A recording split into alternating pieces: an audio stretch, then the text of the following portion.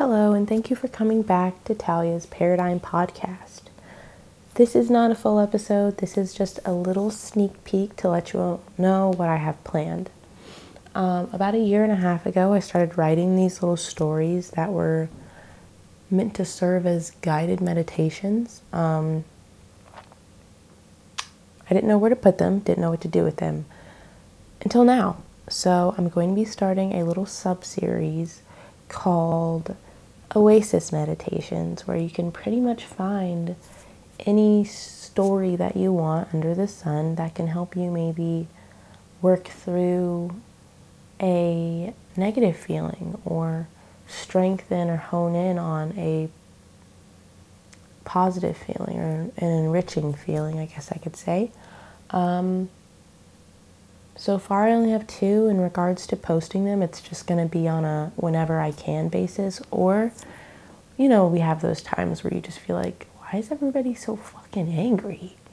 Stuff like that. So if I'm starting to feel kind of like there's a general consensus of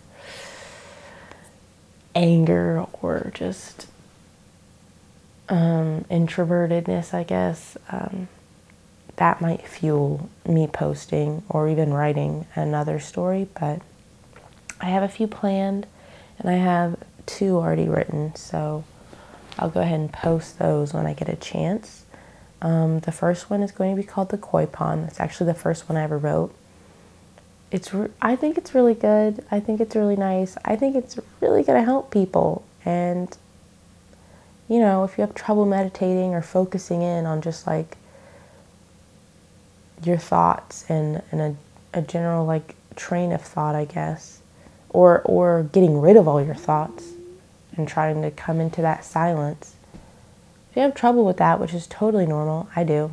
So I totally understand that people might have problems with that. So if you are one of those people, or if you're not one of those people and you just want to try something new, I feel like this will be really helpful and really fun.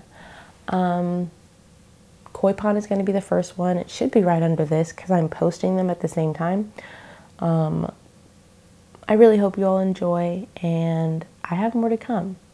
So yeah, back to your regularly scheduled programming. See you all later. Love you. Bye.